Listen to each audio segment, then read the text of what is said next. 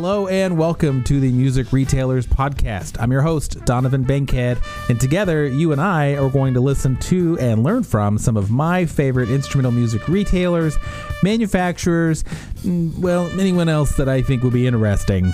My goal is to provide a podcast where you can learn something new in every episode. So let's dive in. Today's interview is with Randy Shaler from Zeswitz Music in Pennsylvania.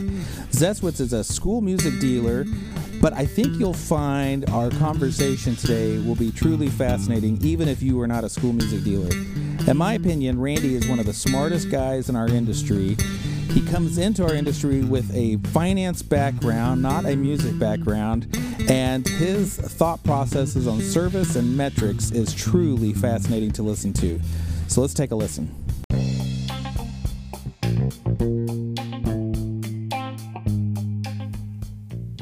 At Springfield Music, we started using Merchant Cost Consulting earlier this year. These guys are former banking and credit card reps who go and negotiate your processing rates on your behalf. Now, like most of you, we're pretty aggressive about shopping our processing rate around, so I wasn't sure they'd be able to save us much money. But boy, was I wrong. On average, they're saving us about $600 a month. The deal is we split it 50-50 with them for so many months, and after that, all the savings are ours to keep. Plus, they keep an eye on your fees during this time to make sure those freaking credit card processors don't find a way to jack up your rate again. They're good folks, and they do what they say they do. Actually, in our case, they under-promised and over-delivered. They estimated about $500 a month in savings, and it's been closer to $600.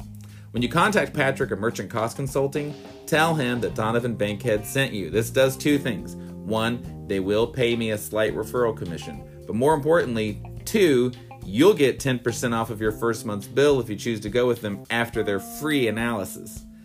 Listen, I wouldn't recommend it to you if it wasn't worth it. It'll only take a few minutes of your time. They handle the rest. Contact Patrick McClellan. His email is patrick@merchantcostconsulting.com. PATRICK@merchantcostconsulting.com. I'll even give you a cell phone number, 508-733-7622. And remember, tell them that Donovan sent you. First question, tell me a little bit about your business, and specifically, I want to know a little bit of the history of Zeswitz Music, and then I would really want to hear how you got involved and what your background was. Sure. So Zeswitz Music was founded by William Zeswitz in 1923. So Bill Sr. Was a violin maker, and he was working in his uncle's shop in Philadelphia. And he had the insight that there was really nothing north of Philadelphia in sort of middle of eastern Pennsylvania, no source for good quality violins at reasonable prices. So he hung out his own shingle. So he took the skills that he learned at his uncle's shop in the city of Philadelphia and started out in Reading, building violins, actually carving them from blocks of wood. So that was 1923. Since then, Zeswitz really found its stride in the 50s and 60s working with school music programs, and was one of the many companies that pioneered the music rental as an alternative to purchasing a musical instrument as the perfectly appropriate solution for a beginner who doesn't know how long they're going to take how long you're going to need an instrument, how long they're going to take it. And then also for, obviously for the string instruments whose users need to get larger and larger instruments as their arms grow, the rental is just kind of a perfect fit. So as Zeswitz started doing that in the 50s and 60s, that became increasingly the focus of the business. And it was owned by the family. It passed into its second generation from Bill Zeswitz Sr. to Bill Zeswitz Jr. In the 1980s, and then in the late 90s or right around the year 2000, it was sold to Brook Mays. So the Zeswitz family sold it to the Brook Mays conglomerate, as Brook Mays was acquiring musical instrument retailers throughout the country and rolling them up into a big national operation. Zeswitz was one of the independent operations that became part of the Brook Mays family. Then, unfortunately, in the Brooke Mays bankruptcy, which is something, a whole nother topic. We could probably do a whole podcast on that. Just a very unfortunate situation for Brooke Mays that had nothing to do with the profitability, I think, of the underlying business, or certainly nothing to do with the profitability of Zezwitz. Zezwitz was, as far as we know, consistently profitable since it was founded. Anyway, after the Brooke Mays bankruptcy, Zezwitz was sold off as a going concern to a company in Boston called Rayburn Music. And then I bought the business from Rayburn in 2013. The owner of Rayburn was looking to simplify her life. She was sort of getting towards the end of her career and didn't have any sons or daughters looking to take over the business. She has two daughters, actually, and they're both attorneys. So they weren't really looking to get involved in the music rental or retail industry. So she put the business up for sale. I found it from an investment banker in New York, or really a business broker in New York, and I acquired it in 2013. Interesting. I'm kind of making a few notes here so we can go back to some stuff. So now, this business, obviously, Zezwitz's been around for a long time, has a history in the school music business that's actually not unlike probably most other established school music dealers. Kind of found a niche, got in the rental business and started. But what's really interesting is the shakeup starting around 2000 and going, having obviously Brooke Mays, who at that point was one of the largest companies our industry, purchase it, and then through a variety of issues on their own, that going into bankruptcy, and then you purchasing it. Now, I think the part of the story that's also unusual, other than the fact that this over half a century old business is acquired and goes through bankruptcy and has always been profitable, which is kind of unique. But your background, you didn't work in the store and buy it from inside, and you didn't even necessarily come from a music background specifically, did you? No, not at all, actually. So we joke. I mean, we've got about 23,000 musical instruments in the fleet, and I don't know how to play any of them very well. I play the radio, is what I say when people ask me what I play. So I played the clarinet when I was in fifth grade, and didn't really appreciate all the benefits that I all know of now. Why playing music is important, but I stuck with it through about ninth grade and ended my musical career.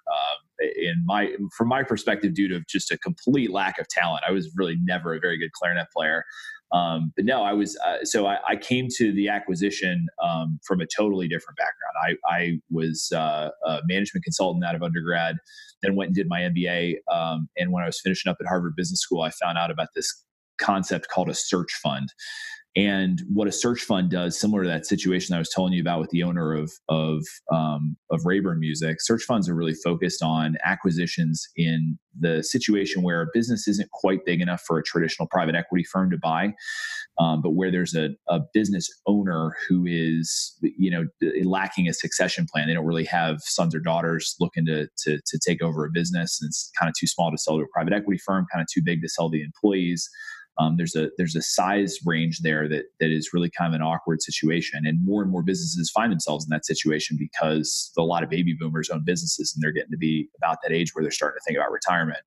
So search funds, as a concept, pair the entrepreneur or the person who could potentially run these businesses with capital to acquire the businesses, and they go out and search for, which hence the name, they search for those opportunities to make those investments and take over those businesses.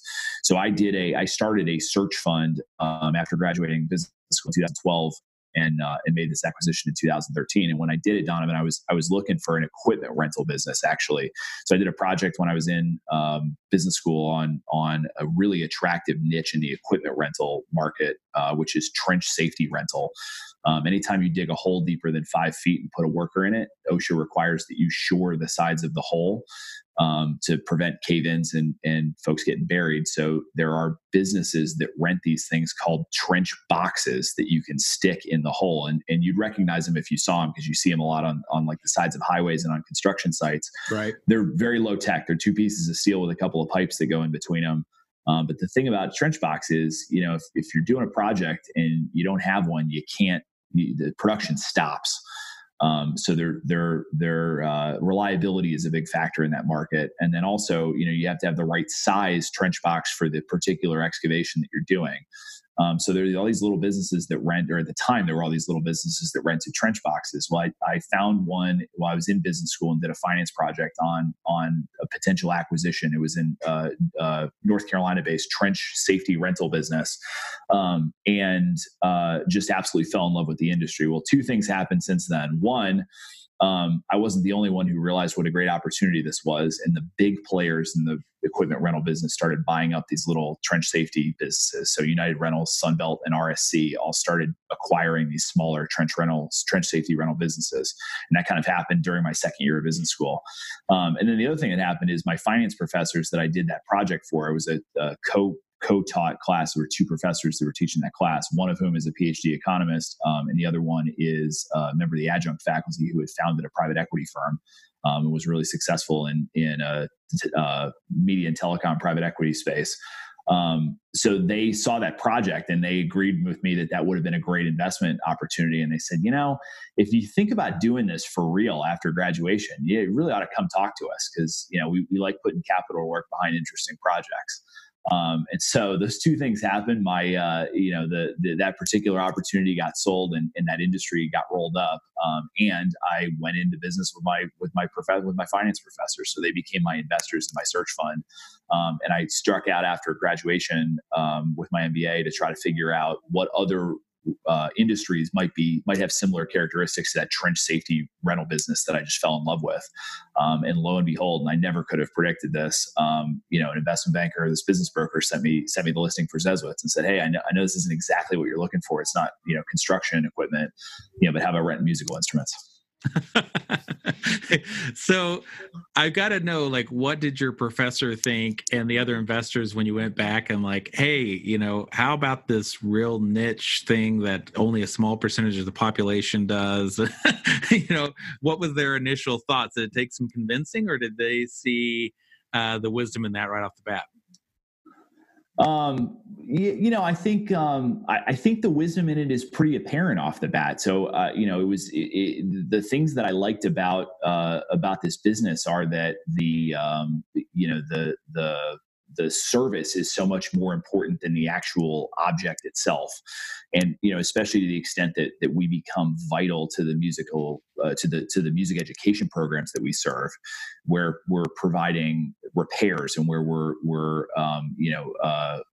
really focused on on-time deliveries. When a musical instrument is broken, that's a student who just can't benefit from the teacher's talents or from the educational opportunity, because that instrument needs to get fixed. There's a huge service component to making sure that instrument gets back to that classroom timely. Well, number one, that it doesn't break in the first place. And then number two, to make sure that instrument gets back timely to the classroom. So that had a lot of the same kind of aspects that really I found attractive in that equipment rental deal. And then the other thing is, we benefit, although our business is capital intensive, we have to invest a lot in the instrument up front. And then we make money over time as we utilize that asset and rent the instrument. The nice thing is there's not a lot of inventory obsolescence, right? They haven't changed the design of a violin since the 17th century. So, we don't have to worry about our inventory spoiling or becoming undesirable over time. And that's true in our business. Certainly we have, string instruments, especially fractional size strings that were first purchased in the 80s that are still in great shape and out on rent making us money. Well, I think that's probably a challenge, though. When you get into the rental business, trying to keep your inventory looking appealing.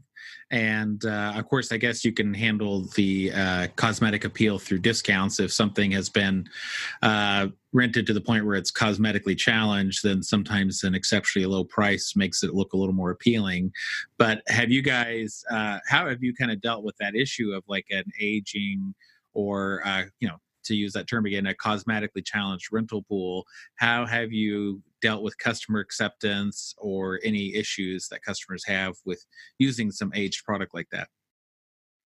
Yeah, that's a great point. I mean, there certainly is a limit to what I'm telling you about the, inventory obsolescence. I mean, there certainly is inventory wear and tear. And you're right, Donovan. I mean, that the number one issue we deal with isn't the functionality or the playability of the instrument. It's the appearance of the instrument.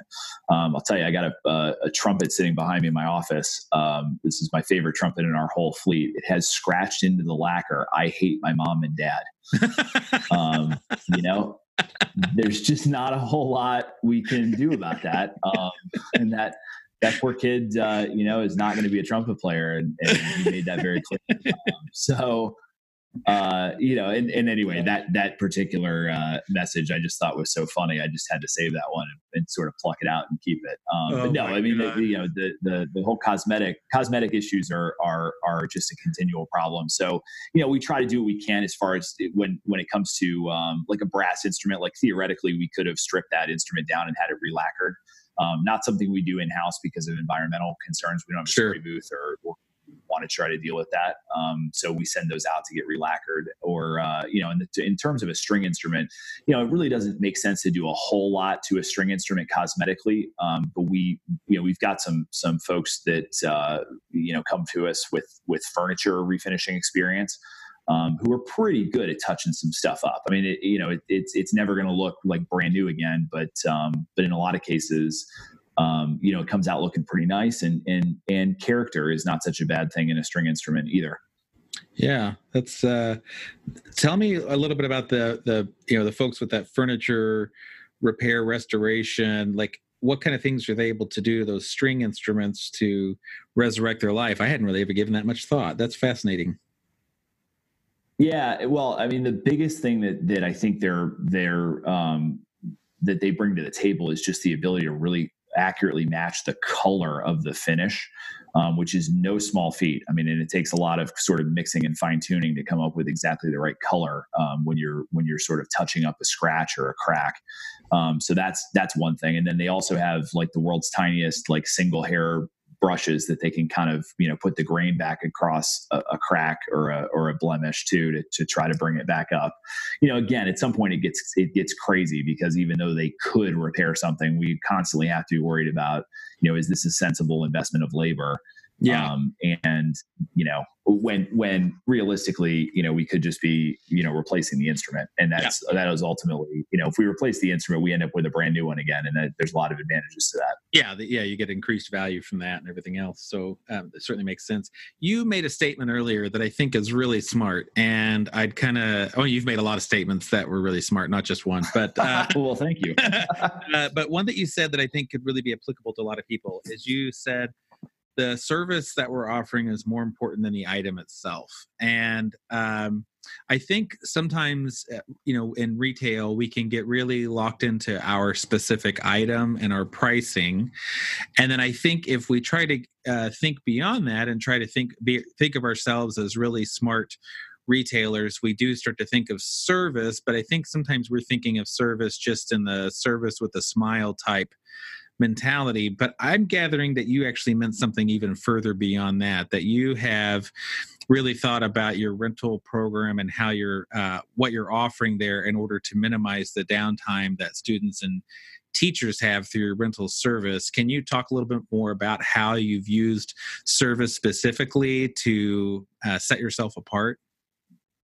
Yeah, absolutely. And maybe this is partially because of my benefit of coming from outside the industry. I was never super passionate about the instruments themselves, but more passionate about what they do.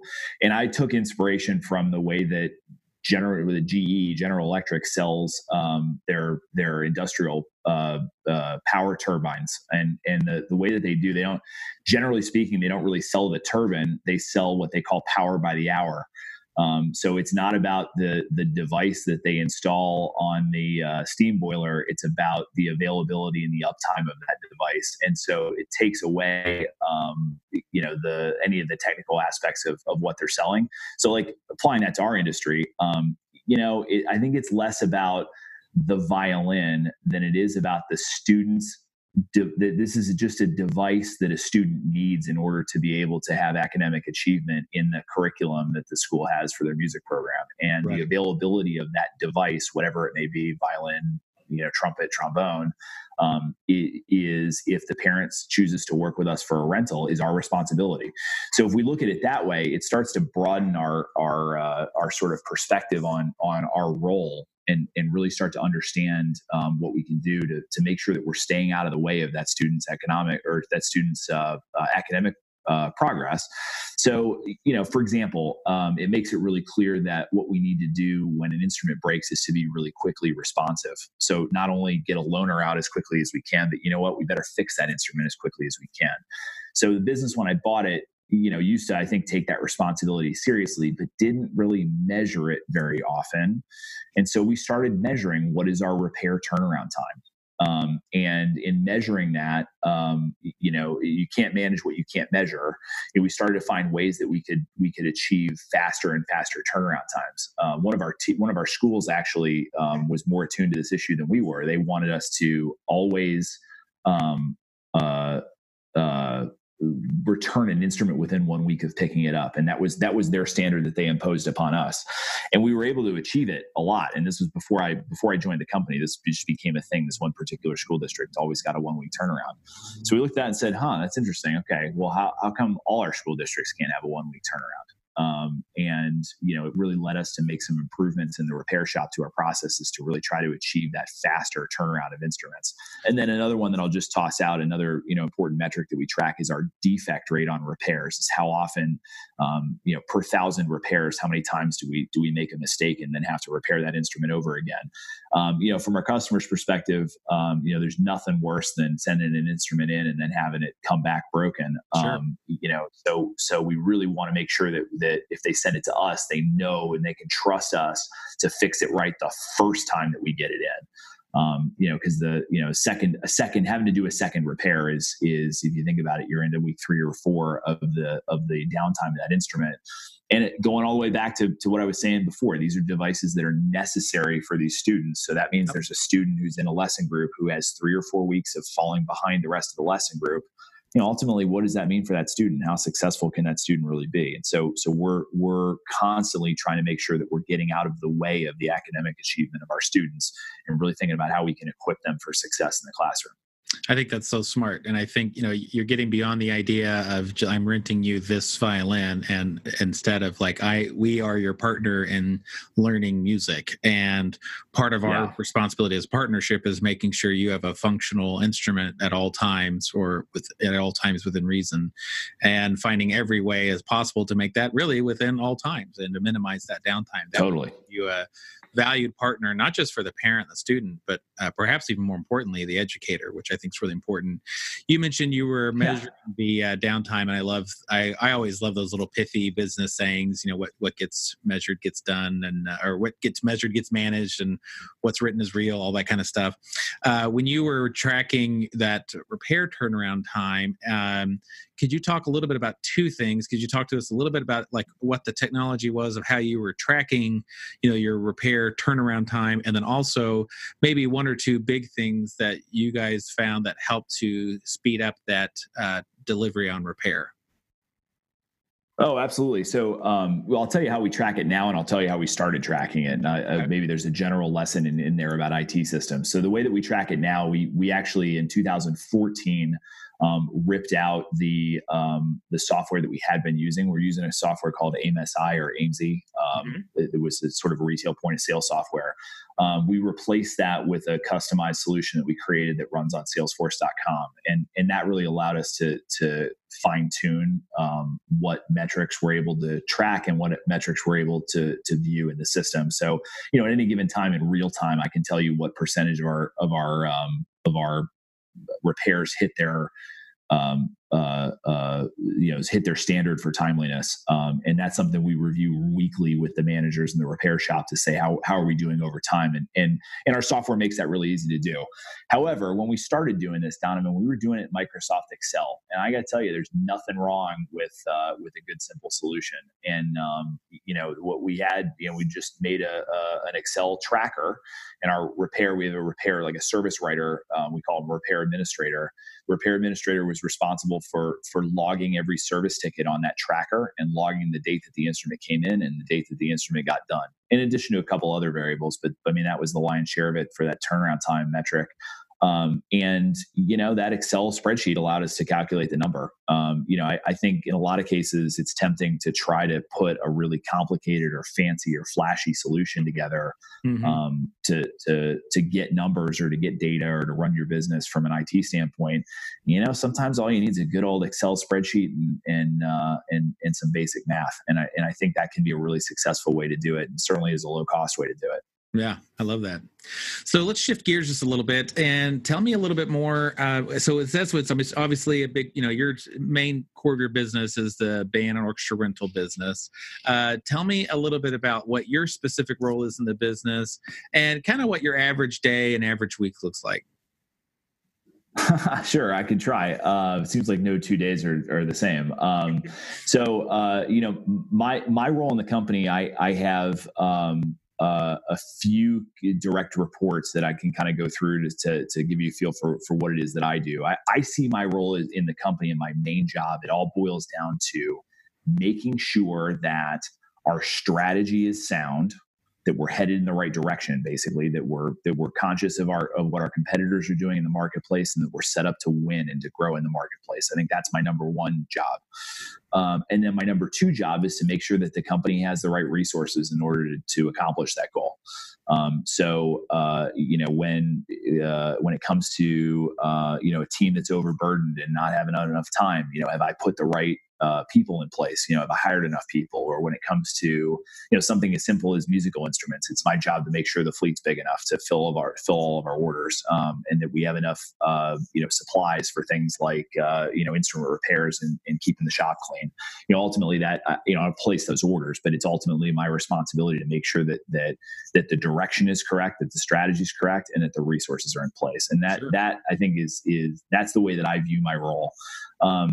Literally, I have probably too many direct reports, and it's something that I think is just kind of a challenge in a company our size. So our total staff right now is 34 people.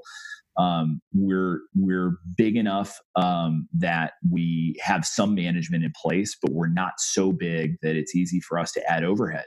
So as I look at creating levels of management, which you might find in a really big company. And I came out of management consulting, where some of our clients were just these massive, 10,000 people organizations.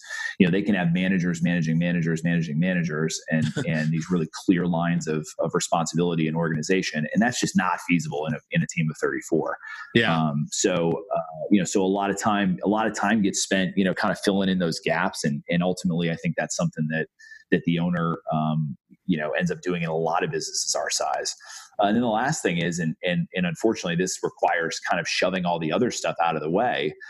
I think I'm one of our more effective salespeople, at least in terms of large account selling and forming relationships with school districts. Now, we've got some just fantastic talent on our school service team, and I'm so proud of all the growth that they've created. I'm also conscious of the fact that it's maybe not my skills in particular, but it's the fact that it says owner on my business card. Yep. But when you walk into a room with owner on your business card, it creates a sense of occasion that can be really helpful as you're trying to get a large account.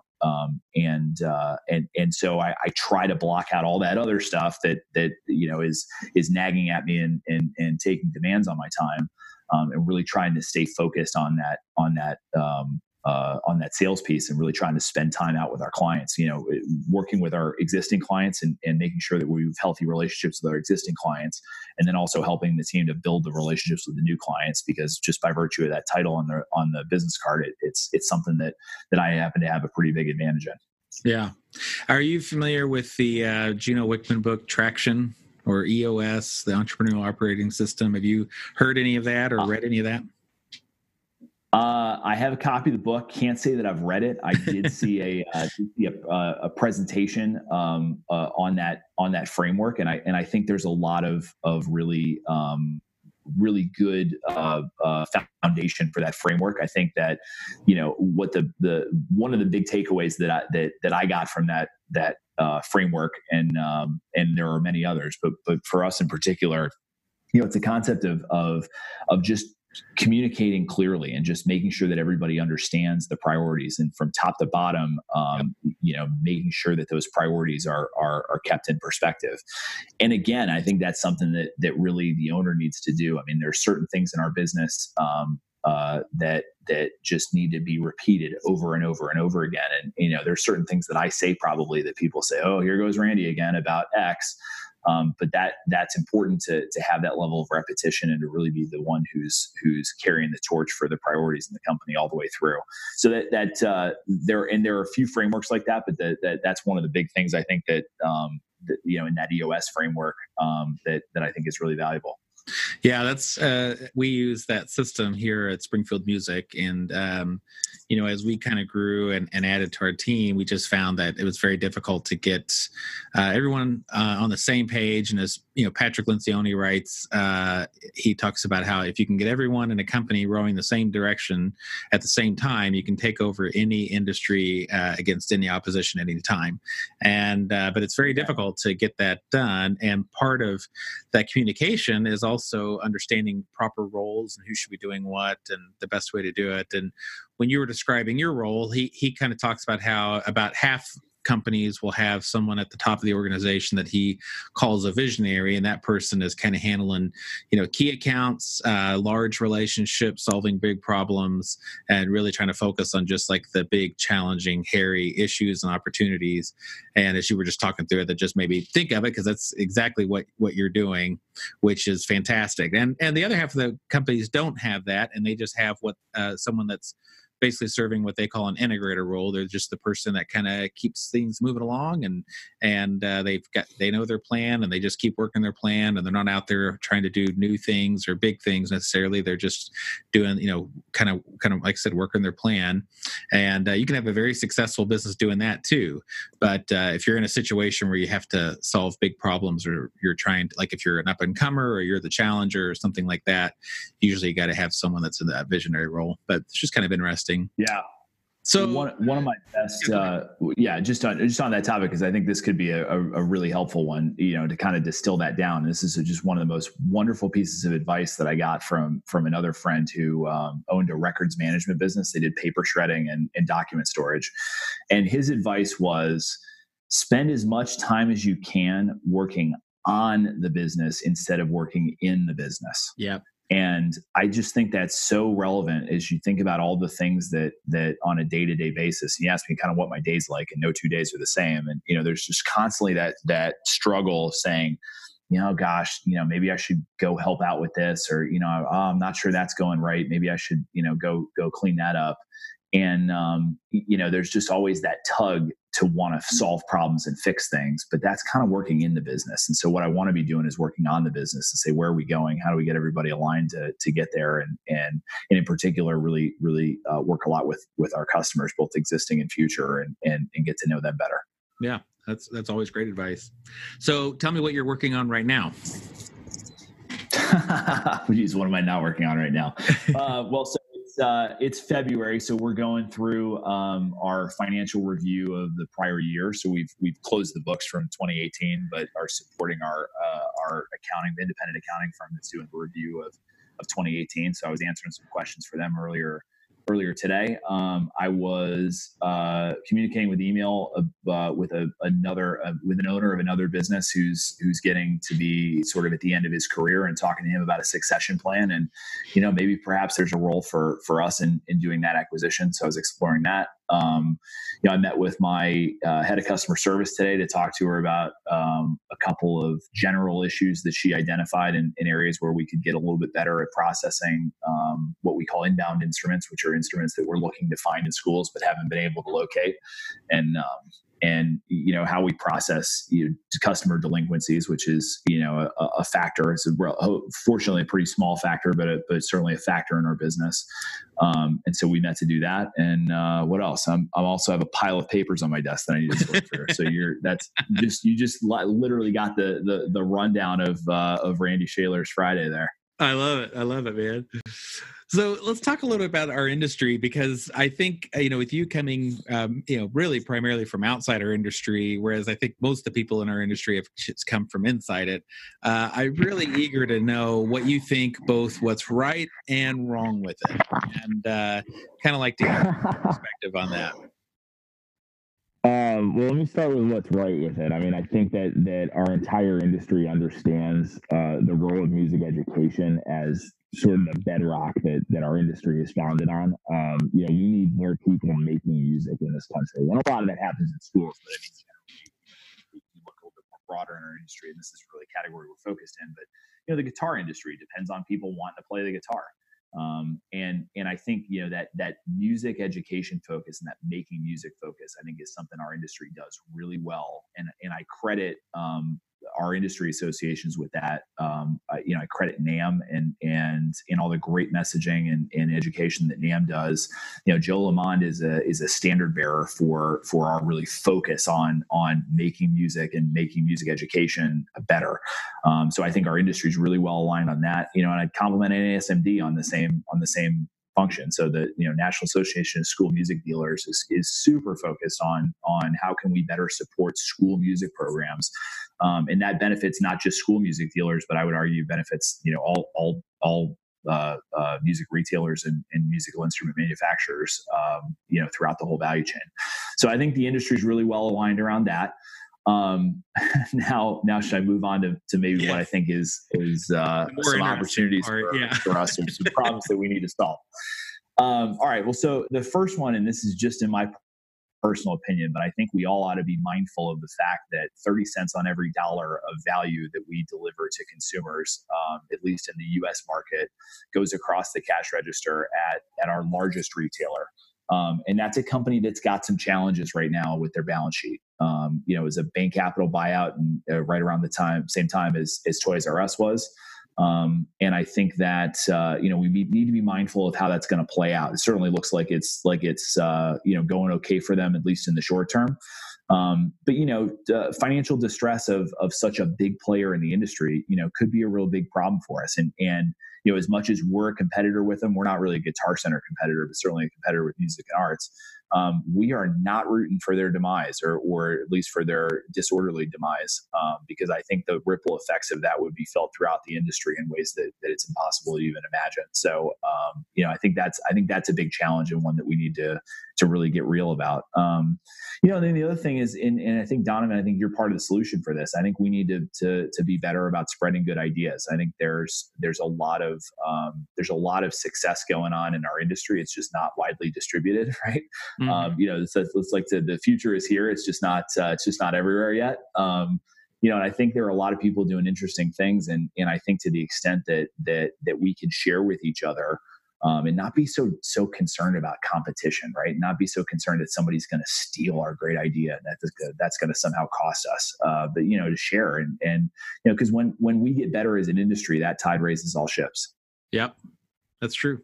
Well, and if you come up with good ideas, people will certainly try to steal them. But many of the ideas and things that we've put into place in our company that have been successful have just taken a lot of work to make work, and there was a lot of hard lessons learned. And anyone else who tries to replicate those is probably going to go through some of those same challenges. And that's just the way it goes. And I know at our company, I mean, I'll be totally honest, we've stolen many ideas from other people, both in our industry and outside of it. And, you just can't let, to me, there's so much more to be gained by being willing to share and be willing to learn than it would be just to try to kind of keep everything to yourself and hope that you could, reduce your competition's effectiveness by not sharing anything. And we're certainly seeing the better retailers in our industry being more and more open to sharing, and frankly, less and less concerned about what their competition may or may not know about about themselves. So I think you're exactly right. Even though it's a hard thing to get over, but it's kind of, you're just going to do a lot better once you open up, I think, and start taking some of these ideas. Yeah. Well, one of my favorite TV shows right now is Billions on Showtime. And there's a quote in one of the episodes. Bobby Axelrod, who is the figurehead of Axe Capital, is kind of the hero / villain in that show. And there's a scene where he's showing some sensitive information to one of his competitors, and he makes the comment that just because somebody sees a Bruce Lee movie doesn't mean they can do karate. And I think we can all keep that good sense of realism in mind as we're sharing things with the industry to try to make the industry stronger. Yeah, no, I totally agree with you. Have you had any mentors in our industry? Anyone that you've kind of admired or looked up to? Oh, tons. And I, I've only been in the industry a short time, so it's tough to say mentor relationships at this point. But I mean, a couple people who have just been tremendously helpful to me, and that I've really looked up to. One in particular that jumps out in my mind is John Stoner at Conn-Selmer, president and CEO of Conn-Selmer, and then his CFO Judy Minnick. Between John and Judy, I've learned a ton, not only about how they operate their highly successful business in our industry, although it's a manufacturer, obviously a different end of the value chain. But I think the two of them are tremendous leaders, and kindred spirits in the way that they really approach the just how vital it is to support music education. And their approach to their business with Conn-Selmer is one that I just really agree with. They're constantly reinvesting in the classrooms and doing that with a very long-term focused approach. They're not looking for the quick wins. You're not in those, forming those teacher relationships, to try to make a buck or make a quick sale. They're really playing the long game. And so, I've looked up to John and Judy for a really long time. I think they're fantastic. In terms of other retailers, I constantly meet retailers that I think, do a fantastic job. And Donovan, you're one of them. I mean, you and I talk at a very high level about our businesses, and we're able to share. And I think that's great. And I think there's just a lot of other retailers who are doing great things and who I learn from on a continual basis, whether it's at NAMM or NASMD or any other meetings that I get to have with other retailers. I always leave those, reinvigorated and with a sense of something new that I can try back at Zeswitz. Yeah. No, I love that. And it's that I think there's so many in our industry that are willing to share and eager to share both their successes and struggles. And I think it's just one of the things that's about it that's so beautiful. And I find that there's way more people that are open to talking and sharing. I've been a board member for the Independent Music Store Owners Forum, and been involved with a lot of that. And there's just, people out there want to share their successes, share their struggles, and share their ideas. And they just want to find a way to connect and share something that's really near and dear to them, which is their business. I mean, our business is like a child, I mean, it's something that you work really hard on, and you want people to love it like you do. And therefore you're eager to get feedback and hear what other people think and get ideas to make it better. So going back to just kind of some of your skill set and things like that, what do you think that your biggest asset is? And it maybe could either be, you could take this question either just personally, like, about you. You could even maybe think about with your business, the best asset, whichever just sort of immediately comes to mind. Yeah, that's a tough one. I mean, I think, probably the biggest thing that I do, and the biggest thing that our company does to advance and to drive forward, is to be uncomfortable with staying the same, to be uncomfortable with the status quo. And that's something, as an entrepreneur, I turned down a bunch of job offers to do this search fund thing. And I could have gone for work for, back to my consulting firm, which would have been a great career, or to I had an offer from just an awesome packaged foods company, just blue chip company, just fantastic organization. And I struck out and did my own thing. I'm actually probably more risk averse than that move would have suggested. I absolutely hate risk, but just wanted to do my own thing, and confident that I could do my own thing, and confident that I could do something well and do it better. So I guess that, and I struggle to come up with what I think the label for that is, but maybe it comes down to something along the lines of just kind of dissatisfaction with the way things currently are, and confidence in the ability to make things better. So that I would say for me personally, and then also for our business, I hope that our business is constantly uncomfortable with doing things as well as we did them last year, or uncomfortable with our current level of performance, and constantly looking to say, all right, well, that was good. How can we keep making that better? How can we get that a little improved, or how can we make our customer a little bit happier in that situation?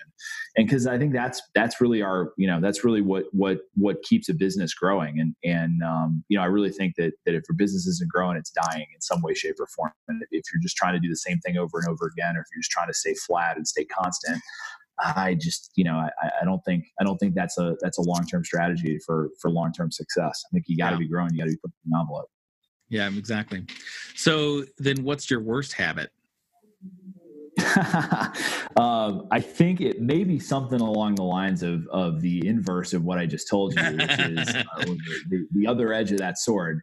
So, I tend to be a perfectionist, and like I told you about, the temptation to want to work in the business instead of working on the business. Sometimes as I see something that's not performing as well as I think it should be, I just want to fix it. And, I constantly have to be reminding myself of really what's going to drive the business forward. And, maybe that comes from my consulting background as well. I've worked with really big companies on how they do, for example, their procure to pay process, like how they do POs and make sure they're ordering from the lowest cost supplier. And then when they get the invoices, how they match the PO, the packing slip to the invoice, and sort of how they keep all those records and keep everything organized. So I know like what a really solid procure to pay process looks like.